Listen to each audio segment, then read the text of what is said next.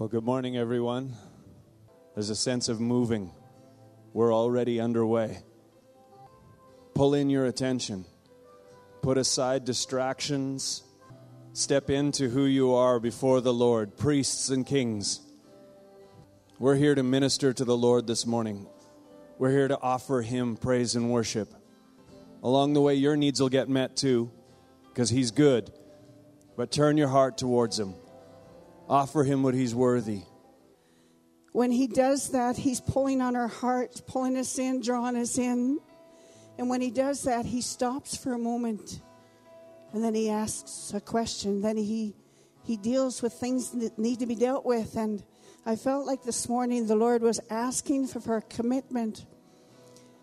He was asking a direct question, wanting a direct answer from our hearts. I felt He was saying this morning, will you sojourn with me? Will you sojourn with me? Will you come with me? Will you walk as I walk? Will you step as I step? I will show you the way. You can trust His way. You can trust His way. And the Lord, everything with the Lord is on a need-to-know basis. It's all about trust. It's all about volunteering.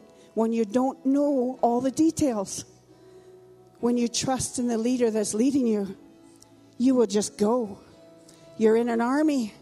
You're in an army. When your commander-in-chief says go, even though you may have questions and doubts, you say, yes, sir. And there's something that the Lord is drawing out of us this morning, a commitment. He's wanting a commitment. He's wanting us to mature. He's expecting more. But at the same time, then I came back to Cam and I said, there's more. I felt the Lord saying that, but those that are crushed in spirit and feel like they can't even stand and take a step right now, He will carry you. He will carry you.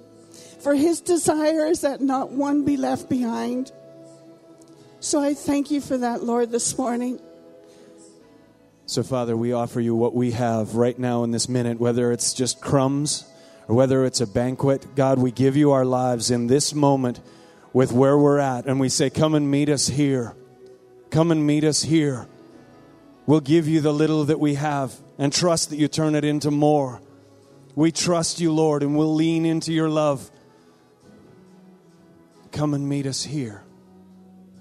If you look through Scripture at healing and when people were healed, there was a lot of the time an act of faith on the person that wanted healing. And so you came up here and that's awesome. But I feel this morning there's actually another step for you that the Lord wants you to experience. We're talking about receiving from Him, and healing is receiving a gift from the Lord. A lot of the times what happens, though, is as we start to focus on healing, we really get lost in the pain and the hurt of the thing we need healing about, or the thing we need healing for. Do you know what I mean? Sometimes you just get lost in the trap of like, I'm sick and this is so hard, and I understand that. But this morning I feel that there's actually another level of faith that's meant to be released in you and through you this morning, individually. And so, where is it? Here it is. There's oil, kind of. It's not the best, but it'll work.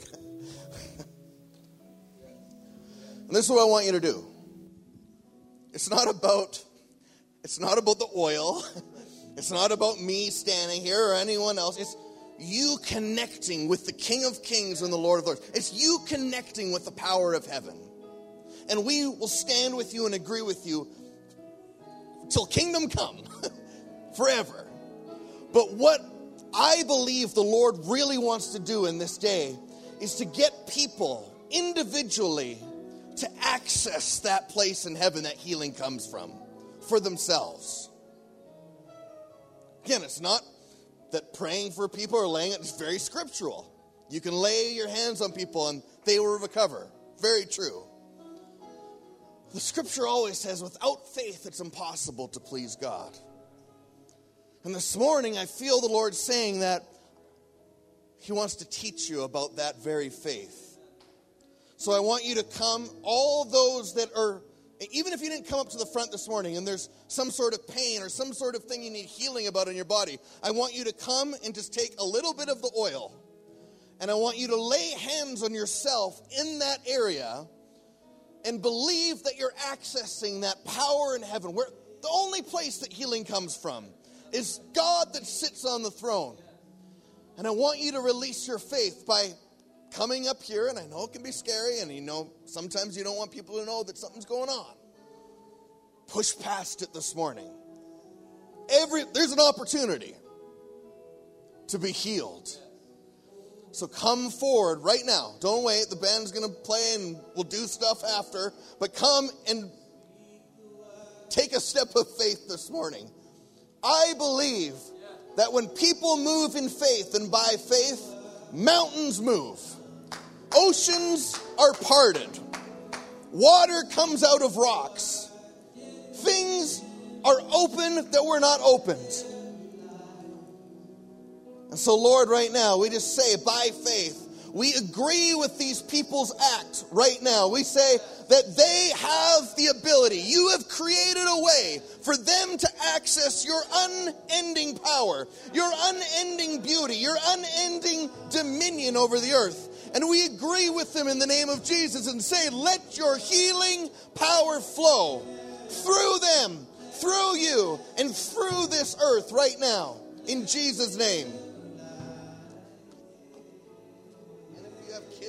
If you have kids too that need healing, take it for them. Lay your hands on your kids. Now I want you to take a minute here. We agree with you. People around you agree with you. But I want you to start to agree with heaven. The place where there is no sickness. The place where there is no death. The place where life flows and flows more abundantly than we will ever know till we're there. But if we can start to agree with that place right now, what is possible? What is possible in the earth? What is possible in your life? God, right now, I rebuke doubt and fear. I just say, Lord, let that be washed away with the beauty of your presence. Let your beauty be what overcomes us. Let your love and fragrance be what we remember. God, we let go of the old, dying, decaying thing that we once held on to, and we pick up a beautiful garment of life. Oh, we release the hurt. We release the pain. We release the frustration. How we look unto you. Looking unto Jesus, the author and finisher of my faith. We look to you and say that you are the only one you're the one that puts air in my lungs. My heart only beats because you have your hand on it and make it beat. Every breath comes from you. And we just honor you for every one we draw right now until the end. Let faith arise in this place. Let faith arise in this place. Let our eyes be lifted up. Look to the light of heaven. Let your being be raised up in this time.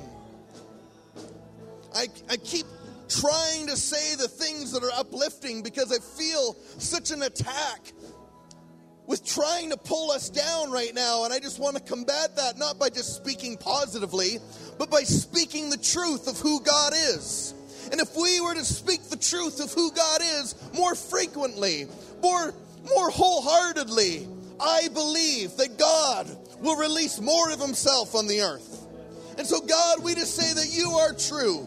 All you promise is true. All you release on the earth is true. There is nothing you do that is a lie. Who you say you are is who you are. And I cling to that this morning. The solid rock of my foundation. There is none like you. and we lean on you.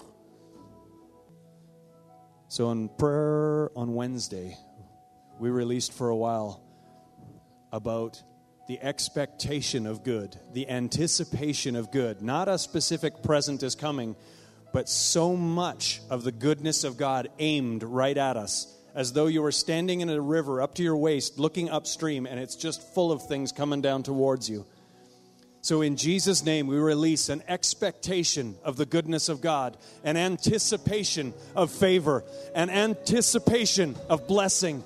We release the expectation of meeting God. We release the expectation of answered prayer. We release the anticipation of good things falling into our lives, even if we didn't deserve it.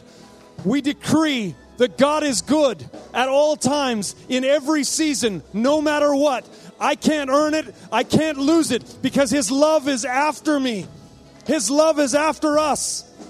Good things in Jesus' name, because a good Father, a good Father, a good Father, a good Father giving good gifts. And so we'll say it again to you, Father. We're believing for signs and wonders and miracles and healings. We're believing for prophetic words. We're believing for visitations. We're believing for provision and protection. We're believing, God, for guidance. We're believing that God in our midst is beneficial. We're believing that you're affecting our lives for good, God. We declare it's getting better. It's getting better. Of the increase of His government and peace, there will be no end. That means it's getting bigger, it's getting brighter, it's getting closer. The goodness of God increasing, rising like the sun. Testimonies in this house. Testimonies in this house. Testimonies in this house of every different kind. Every different kind. Every different kind. Testimonies of the goodness of God. Look what the Lord has done for me, for you. This is who you are, Father. This is who you are. And so, Father, I'm asking this week, that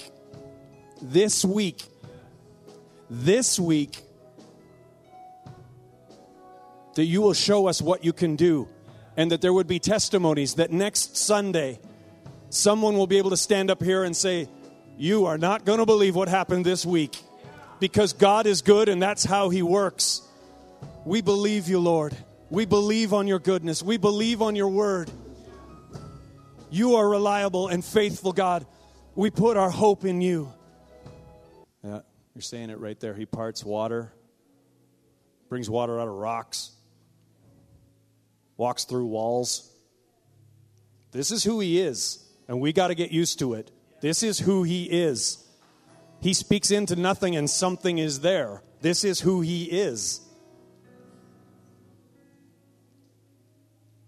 He wrote, the kingdom of God does not consist of words, but of power. This is who He is.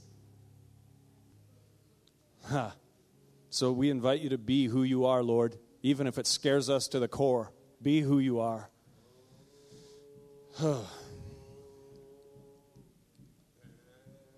Lay hold of us, God. Lay hold of us. Lay hold of us. Lay hold of us.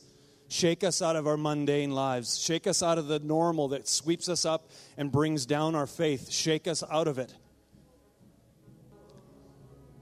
God good in our midst. God good in your house. God good in your job. God good in your family with your kids. We've seen you do it, God. We've seen you do it. We've seen you do it. We've seen contracts come out of nowhere. We've seen arches in flat feet. We've seen healings in this house. We've seen the power of God lay out everybody in the room in this room.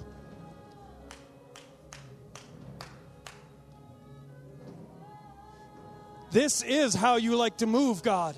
This is who you are. It's not for somebody off in Africa way far away that we get to hear about. This is you wherever you're allowed to show up. So God, we want you to show up. We want you here, present. We want you being revered and honored, God. I'm starting to hear the word wow echo inside me. I feel like over this next year, wow is going to come up a lot. Now there's a faith word. Wow.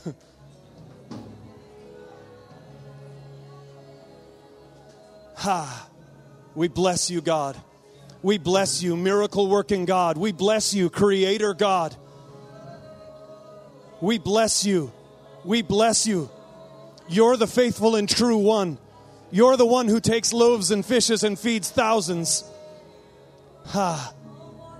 You're the one who takes worship songs and breaks chains and opens jail doors.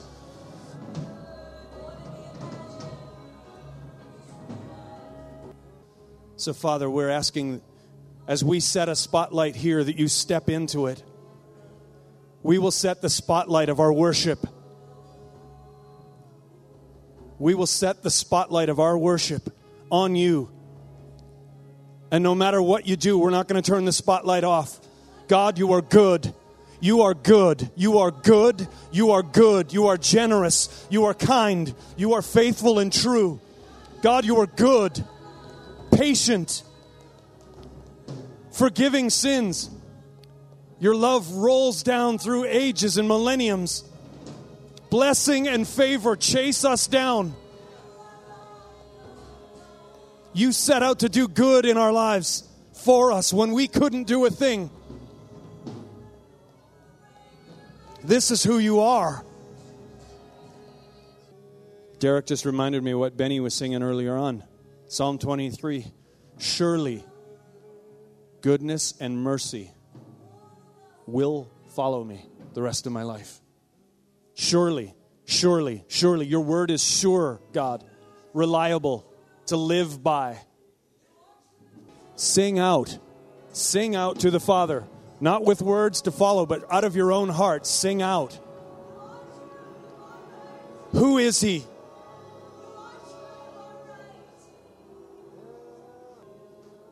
Your voice.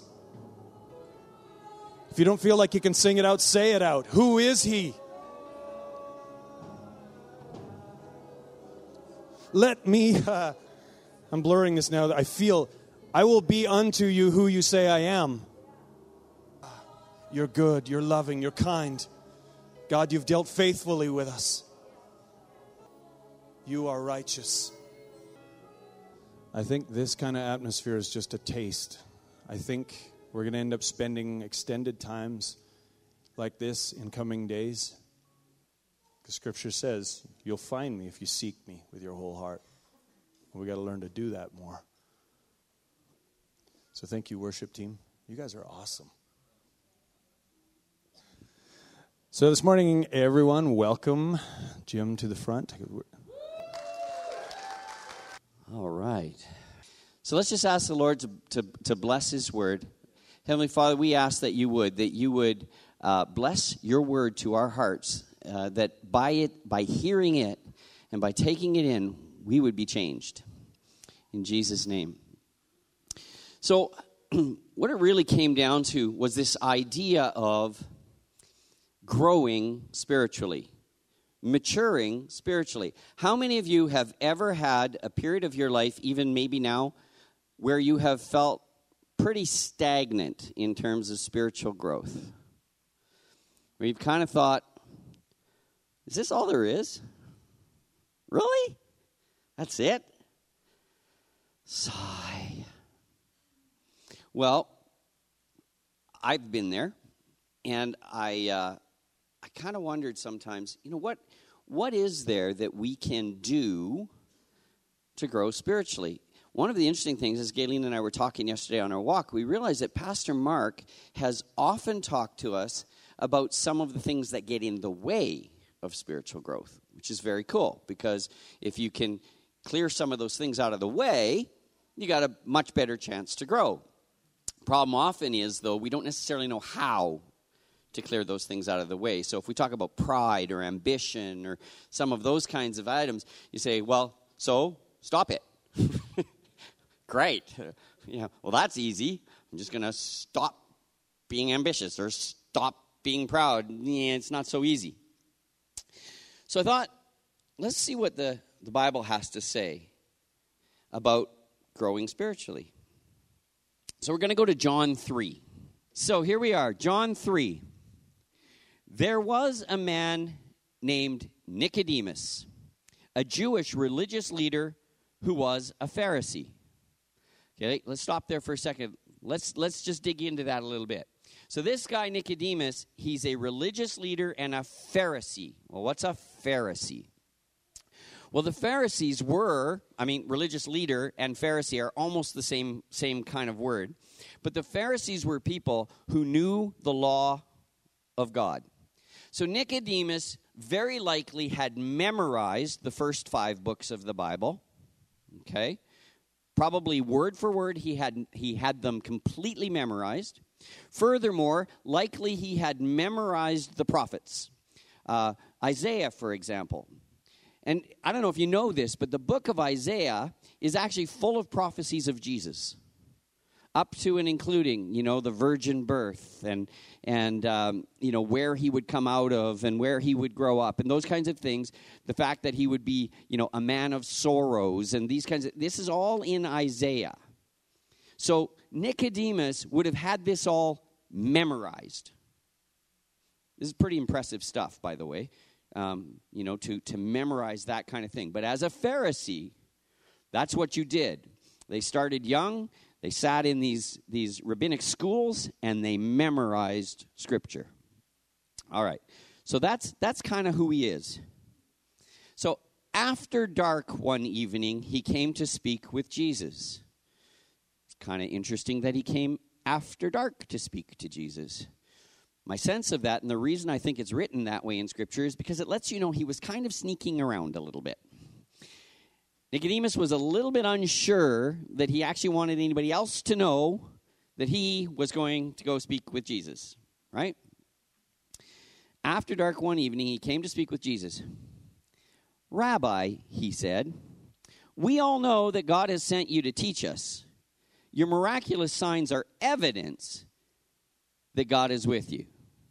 Okay, so you realize Nicodemus is one of these now who is not busy saying that Jesus is from Satan, because some of his contemporaries were. They were pretty messed up by this Jesus guy, because this Jesus guy didn't really follow their rules very well, and they were creating these rules on an ongoing basis, interestingly enough, not because they were trying to set barriers between man and God, but because they were trying to make sure you couldn't accidentally sin.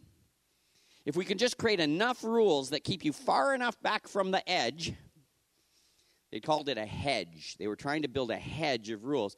So if we can figure out all the rules, you won't accidentally sin. Of course, they're missing the fact that sin is completely a matter of the heart, not a matter of obeying the rules, right? So, it was never going to work. But this is what they were trying to do. So Nicodemus isn't so upset that Jesus breaks their rules. He recognizes, right up, he's recognizing, you are from God. Your miracles prove it to me. You're from God. So he says, Rabbi, that means teacher. And Jesus replied, I tell you the truth, unless you're born, you cannot see the kingdom of God. Okay, what? So he says, we know that you're a teacher and you're from God. And Jesus says, unless you're born again, you can't see the kingdom of God. What's going on here? Nicodemus is saying, you're a teacher. And Jesus is saying, oh, I am so much more than a teacher. You can't even see it. You can't even see right in front of you who I am. For real. This is a guy who has the Scriptures memorized. All of the prophecies in the Old Testament about Jesus, likely committed to memory. He could have recited them outright. He's looking at Jesus and calling him teacher. And Jesus is saying, I'm the king. I'm the son of the king of God. I'm so much more than a teacher. What do you mean? Exclaimed Nicodemus. How can an old man go back into his mother's womb and be born again? he's so messed up here, right? So he's like, I'm saying you're a teacher, and then you're telling me I have to be born again, and I don't know how that works. What do you mean born again? And Jesus is really saying, oh, buddy, you got to start over. You got to start over on a whole new track. Because you were born of the flesh. Absolutely. Your mother gave birth to you. You're born of the flesh. But now, Jesus said, I assure you, no one can enter the kingdom of God without being born of water, so the flesh in this case, and the Spirit. So he's really telling Nicodemus is, all of this stuff you've learned, all of this process you've been on, all of this walk you've been doing, that's great and everything, but you got to get born of the Spirit as well. Your spirit needs to be born. Now, it's an interesting thing because I looked at the word spirit there, and it's an interesting thing because the word spirit there is the same word as they use for wind. And then you go on to see what Jesus says next. So he says, humans can reproduce only human life, but the Holy Spirit gives birth to spiritual life. So don't be surprised when I say to you, and by the way, that you, I looked that word up too, and it's plural. Okay, so it's not just Jesus saying to one person, he's saying to everybody, that you must be born again. And then he says, the wind blows wherever it wants. So spirit and wind are basically the same word here. Just as you can hear the wind but can't tell where it comes from or where it's going, so you can't explain how people are born of the Spirit. So he's saying, buddy, this is going on all around you, and you have no ability to cognitively catch this stuff and explain it. How are these things possible? Nicodemus asked. And Jesus replied, what? You're a respected Jewish teacher, and yet you don't understand these things? Ow. I assure you, we tell you what we know and have seen, and yet you won't believe our testimony. But if you don't believe me when I tell you about earthly things, how can you possibly believe if I tell you about heavenly things? No one has ever gone to heaven and returned, but the Son of Man has come down from heaven. And as Moses lifted up the bronze snake on a pole in the wilderness, for those of you who don't know that story at all, it's in Exodus, and you're welcome to go look it up afterwards and read it, and you'll understand that there was this snake on a pole thing. So the Son of Man must be lifted up, so that everyone who believes in him will have eternal life. And then we hit John 3:16, probably the most common, well-known verse in the whole Bible. In this version it says, "For this is how God loved the world. He gave his one and only Son so that everyone who believes in him will not perish but have eternal life. God sent his Son into the world not to judge the world but to save the world through him." Now listen to this. This is so interesting. There is no judgment against anyone who believes in him. But anyone who does not believe in him has already been judged for not believing in God's one and only Son. Did you notice that? You see that? It says there's no judgment against anyone who believes in Christ. But if you don't believe in Christ, you're already judged. Isn't that an interesting thing?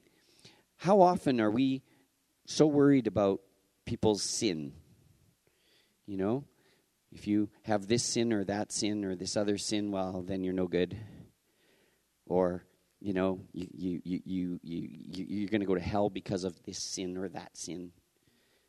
It says here, this is all just about accepting Jesus or not. Right? He says, look, if you've accepted me and believe in me, you're not judged for your sin. If you don't accept me, you're already judged anyway. Just an interesting little point for us to... That one's for free. And the judgment is based on this fact: God's light came into the world, but people loved the darkness more than the light, for their actions were evil. All who do evil hate the light and refuse to go near it for fear that their sins will be exposed. But those who do what is right come to the light so others can see what they're doing and what God wants.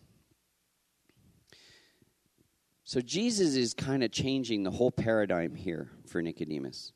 He's messing him right up, and he's actually telling him that all this Bible reading you've done over the years, all this memorization that you've done over the years, all of it actually isn't helping you right now.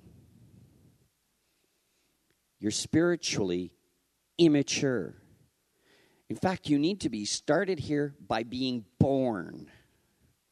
You haven't even been born spiritually yet, Nicodemus.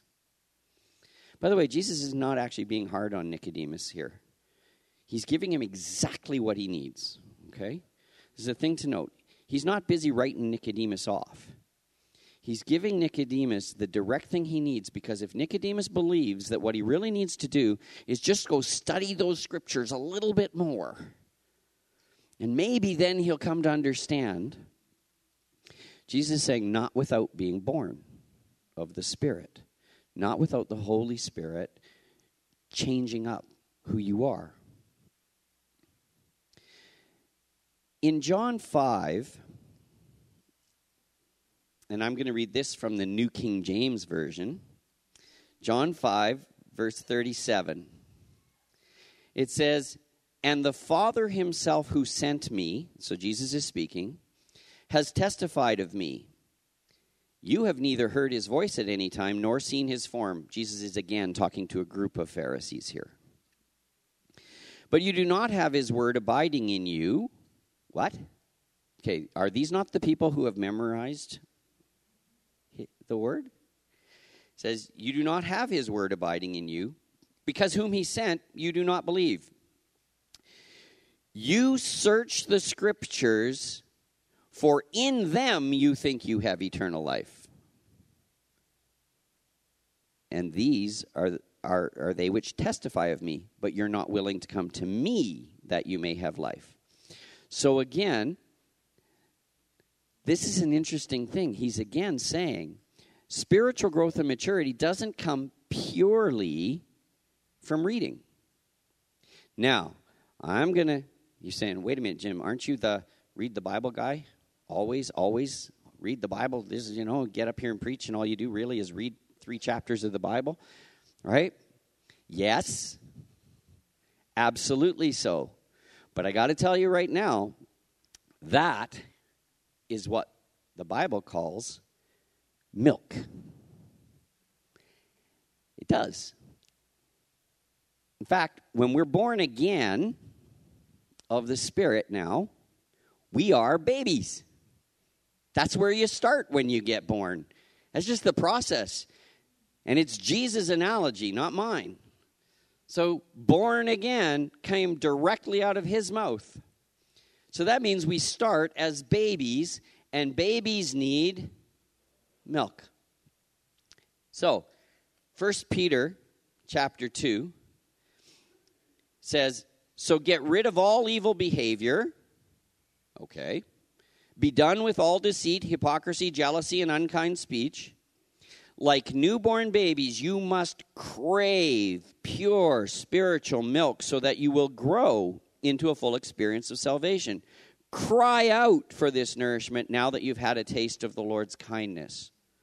Okay, so you're understanding here, in no sense am I suggesting that it wasn't important to know what the Word of God said.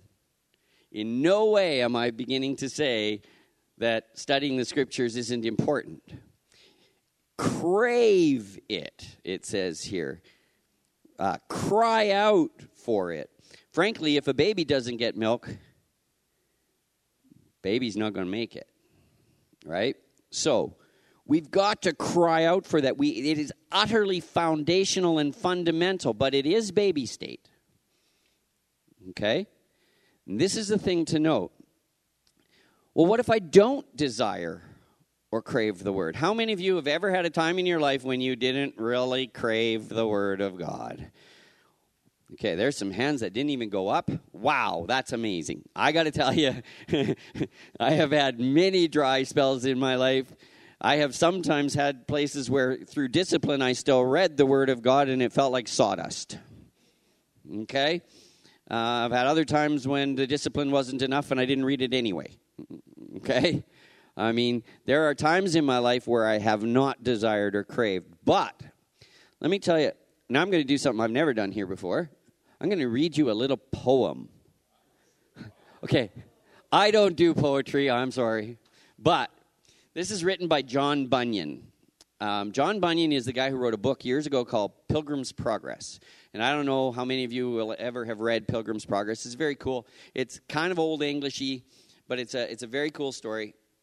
And John Bunyan said, he wrote this little ditty, and it says, "Run, John, run, the law commands, but gives us neither feet nor hands.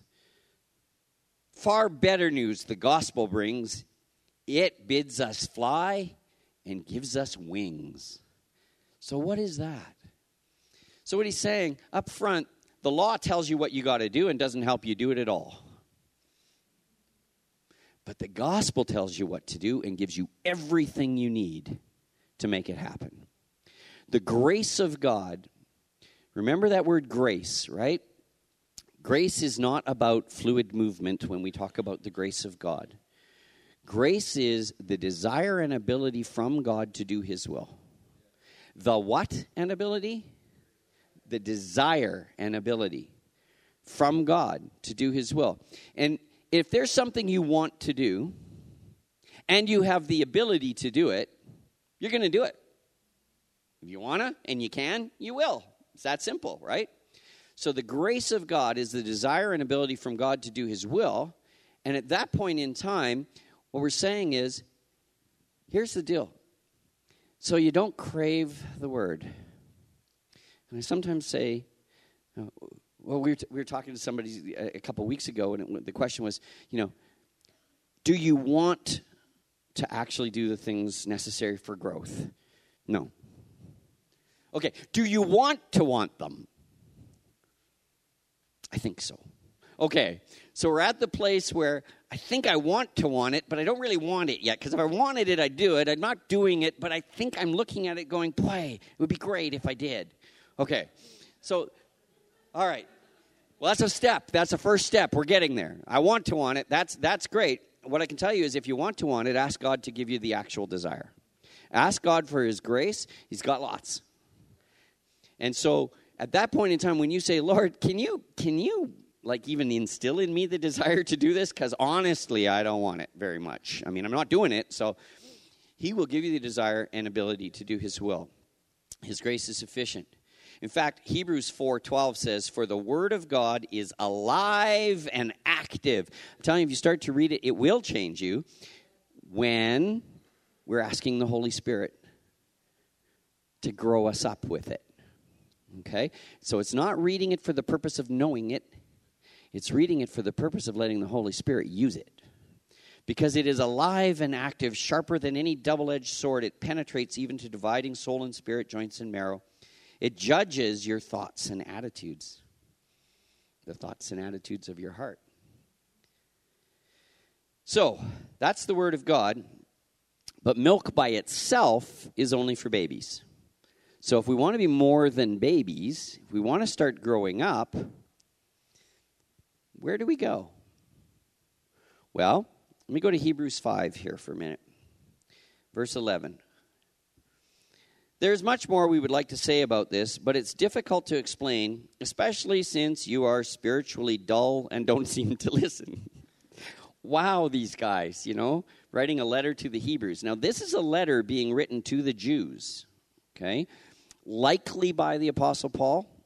We're not 100% sure who wrote the book of Hebrews, okay? But the prevailing wisdom is that it was Paul. He said, you've been believers so long now that you ought to be teaching others. Let me hear you all say that. Ought to be teaching others. Interesting. Instead, you need someone to teach you again the basic things about God's word. You're like babies who need milk and cannot eat solid food. For someone who lives on milk is still an infant and doesn't know how to do what is right. Solid food is for those who are mature, who through training have the skill to recognize the difference between right and wrong. This is an interesting thing because I've heard many people talk about the meat of the word being the deeper doctrines in the Bible. You know, we get the simple stuff like salvation, like that simple, okay? And then we get the deeper doctrines in the word. What deeper doctrines in the world? What's deeper than that? In fact, if we check out Hebrews 6, which Pastor Mark did last week or 2 weeks ago, it says here, so let us stop going over the basic teachings about Christ again and again. Let us go on instead and become mature in our understanding. Surely we don't need to start again with the fundamental importance of repenting from evil deeds and placing our faith in God. You don't need further instruction about baptisms, the laying on of hands, the resurrection of the dead, and eternal judgment. Okay, what are the deeper doctrines then, if that's the simple stuff that we don't need to keep going over and over and over? What's the deeper stuff? I'm actually going to make a suggestion, and I got to be careful, but because, you know, you kind of don't want to create too much here, but okay, you'll see when we get there.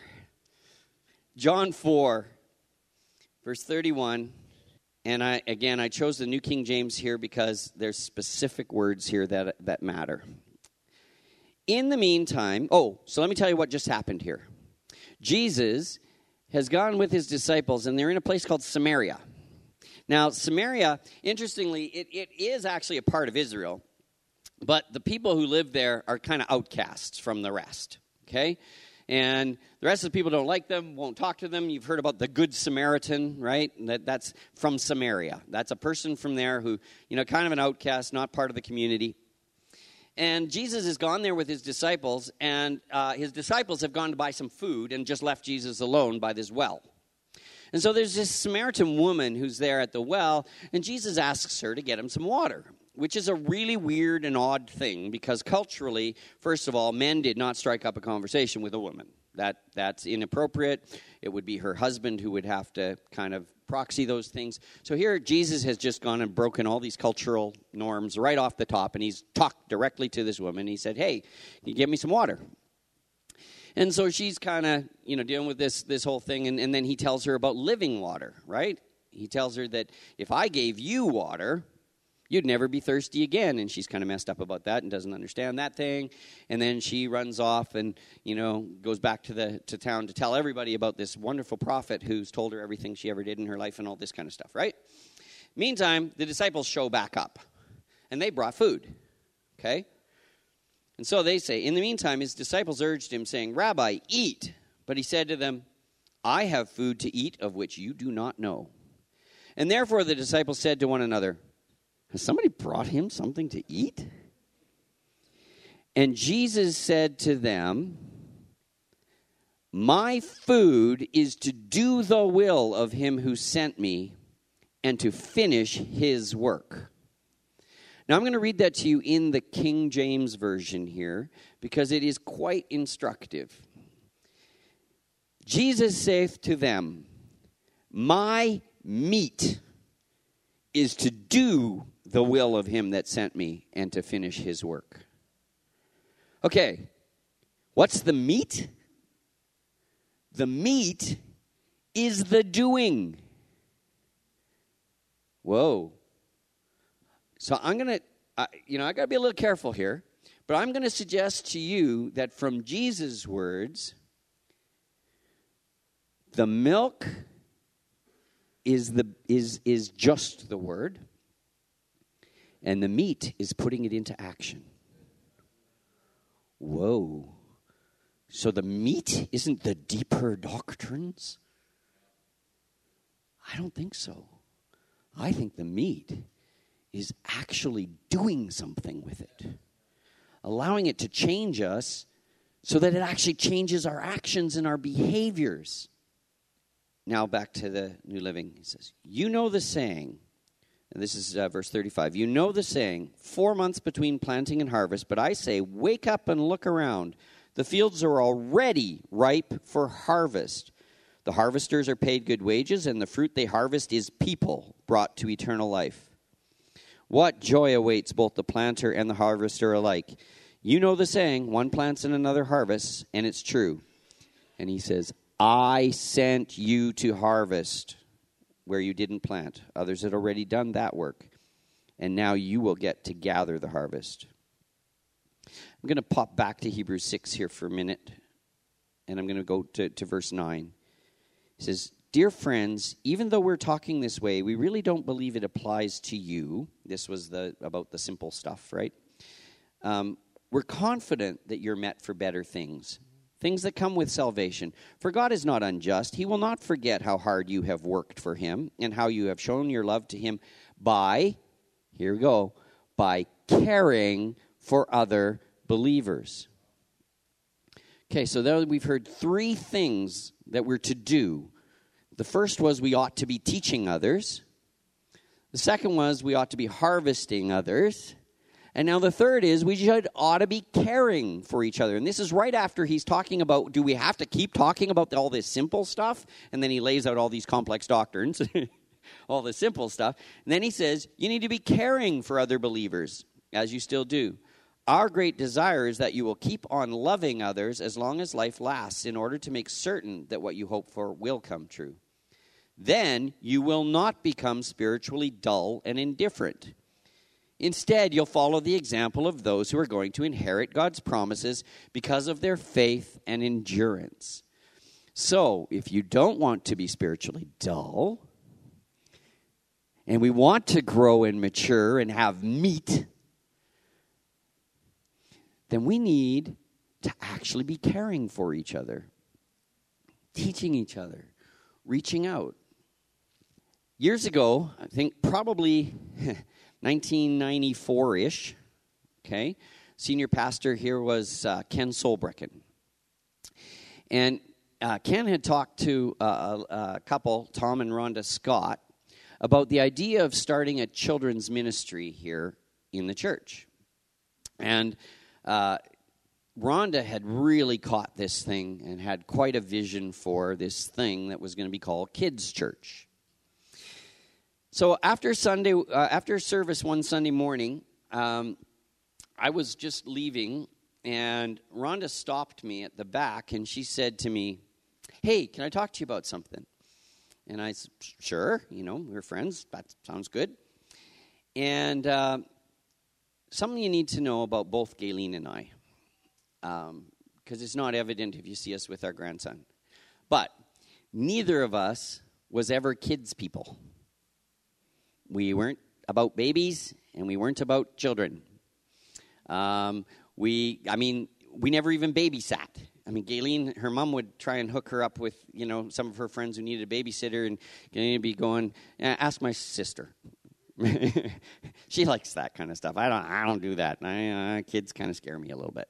Okay? So, neither of us was kid people. We loved our own, and at that time, we had both of them already, but, Amanda would have been like 2, and which would have made Curtis about 4. So Rhonda's talking to me after service, and she says, I have this idea. She says, and she explains, a church service on Sunday mornings explicitly for kids from grades 1 through 6. Full service. Start right at the beginning, do the whole thing till the end kind of thing. Full church service for kids. And she said, and I was fasting and praying over the last week, asking the Lord who we should approach to help us with this. And he put you and Gayleen on our hearts. Well, I went, wrong number. In fact, I thought it was funny enough that I called Gayleen over to hear it. I'm serious. And so Gayleen comes over. I said, okay, you got to listen to this. And I was expecting Gayleen to, get this deer in the headlights look and go, no. So Gayleen listens to Rhonda talk about this thing, and she goes, oh, really? Who are you? What have you done with my wife? And she goes, well, that's so interesting. That's not interesting. That sounds horrible. You're telling me I'm going to be stuck with 65 to 70 elementary school children for 2 hours on Sunday morning. This is not interesting. Now, I did think that seeing as Rhonda had honestly stated that she'd been fasting and praying, that, legitimately I should go home and pray about it before I told her no. So, I told her that we would pray about it. And got home and we prayed about it. Took me 6 weeks before I finally said yes instead of no. I wasn't allowed to say no. I desperately tried to say no. By the way, Mark and Anita were the other couple at that time who Rhonda approached, and they also ended up saying yes. And so we embarked at that time on what turned into 11 years of being the kids pastors here, because God tricked us too. Because he, 3 months in, moved Tom to Grand Prairie. So Tom and Rhonda, who were leading this thing, were gone. So now we were not only helping, but we were leading. So we spent 11 years here ministering to the kids. How many here were actually in kids' church at that time? Okay, so we still have quite a few that we got to minister to. We did that job for 11 years, and then managed to get Brent and Tammy came and helped us for a couple years, and then they took it over and did another, 5? 10? Hokey smokes. So they did another 10 years of ministering to the kids. Let me tell you something. When you need to understand something well enough that you can explain it to a group of kids from 6 to 12,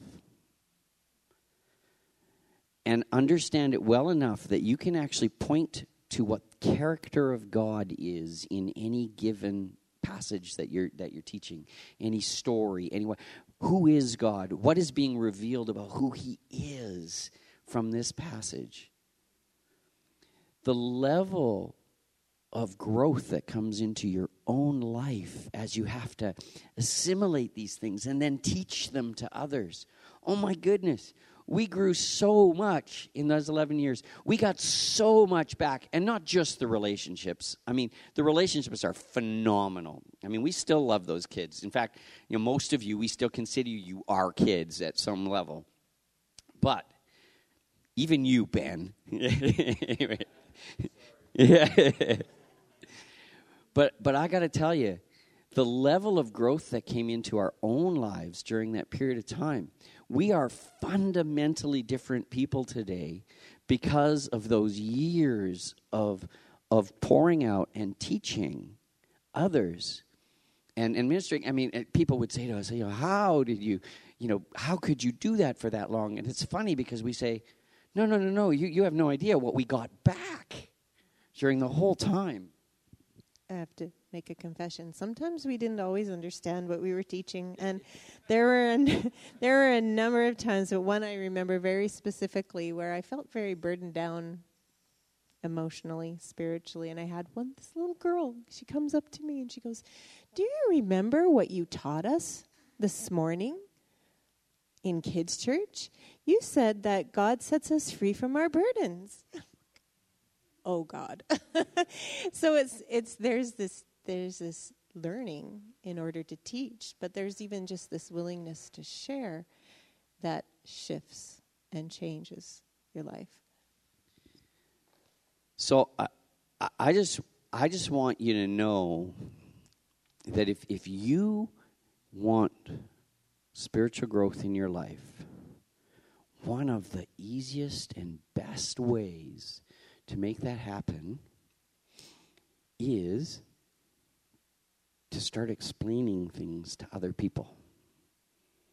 Okay? To find something in the Word of God that kind of goes, whoa, and then to explain it to somebody else. The Bible talks about, talking about God when you're on the road and when you're lying down and when you're getting up and putting it over your doorpost and whatever. I mean, we are supposed to be talking about the things of God on an ongoing basis because it provokes growth in us. Because it's a do. It's a thing that you're doing, not just knowledge that you're taking in. It's an exercise of that. So, who would be up for a little bit of an exercise this week? But I came up with something that I actually thought would be useful this week for anybody who would find this at all fun. I want to kind of provoke you with an idea of having to explain something to somebody else. So the idea here would be this. I'm going to give you an idea of something that I'm going to ask you to learn about. Find someone in the church to explain it to. Okay, so here's what I'd like you to do. And I think would it be kind of fun, but here it is. And a simple thing. But here's the idea. Men, here's what I'd like you to do. Figure out, why did God have to confuse languages at the Tower of Babel? And what does that imply for us today? Okay? So, that's the idea. For all of you who are willing to do it, just figure out, why did God have to confuse languages at the Tower of Babel, and what does that imply for us today? Some of you already think you know anyway. Verify. Okay. Ladies, which of Noah's sons brought a curse on his family, and why? And what does that mean for us? The reason I'm doing this is because you'll figure out how simple this is to do. But I think the reason I'm asking you to do this at all is because I want to show you how simple it is. And I want us to start developing some of these things as habits. Because as a married couple, for example, you can do this with each other all the time. In fact, most of the time when I got up here to speak, if there's some real revelation underneath something, it's something Gayleen told me. I'm serious. Most of the time, that no lie, most of the time when I get up here and I've got something sort of burning in here, it actually came from Gayleen. She something hit her, and she starts talking to me about it, and I get all, whoa, and I got to dig into that thing and find out more about it, and I'm all excited. Meantime, she's done, lots of the digging as well. It's very, very interesting, and it's so simple to do. If you want to see yourself begin to grow spiritually, one of the simplest things you can do is just start teaching other people, right? That's what it said here. You ought to be teaching by now.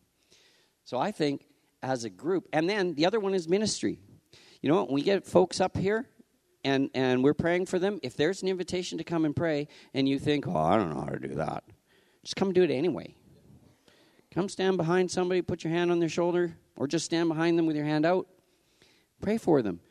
Even if you say, God, if you would, whatever it is they need, if you would do that, that'd be great. I'll tell you what, you start doing, and you will start growing. Honestly, if all you do is sit and listen to me, you're going nowhere. Because I can only teach you at a level directly that's mind to mind. So your mind will know something that maybe you didn't know before, and maybe you already do. But if you start to do, your spirit will be activated, and you'll be changed. Is that fair? All right, family. I think, honestly, that, we're a church that by and large is well beyond baby. I'm thrilled. But I think there's so much more that each one of us can do to kind of provoke ongoing growth. Amen? So, Heavenly Father, I pray that your Holy Spirit would quicken, would kind of put the light on your word. And this week, as maybe even some of us who don't often look at the word kind of do, that you would just make it kind of sparkle, that there just be such life on it. And Lord, I pray that even in these simple little task ideas, that you would reveal something to each one of us that maybe we need for our own growth, maybe something we didn't know before. I ask that you would do that and that your word would not return void. In Jesus' name, amen.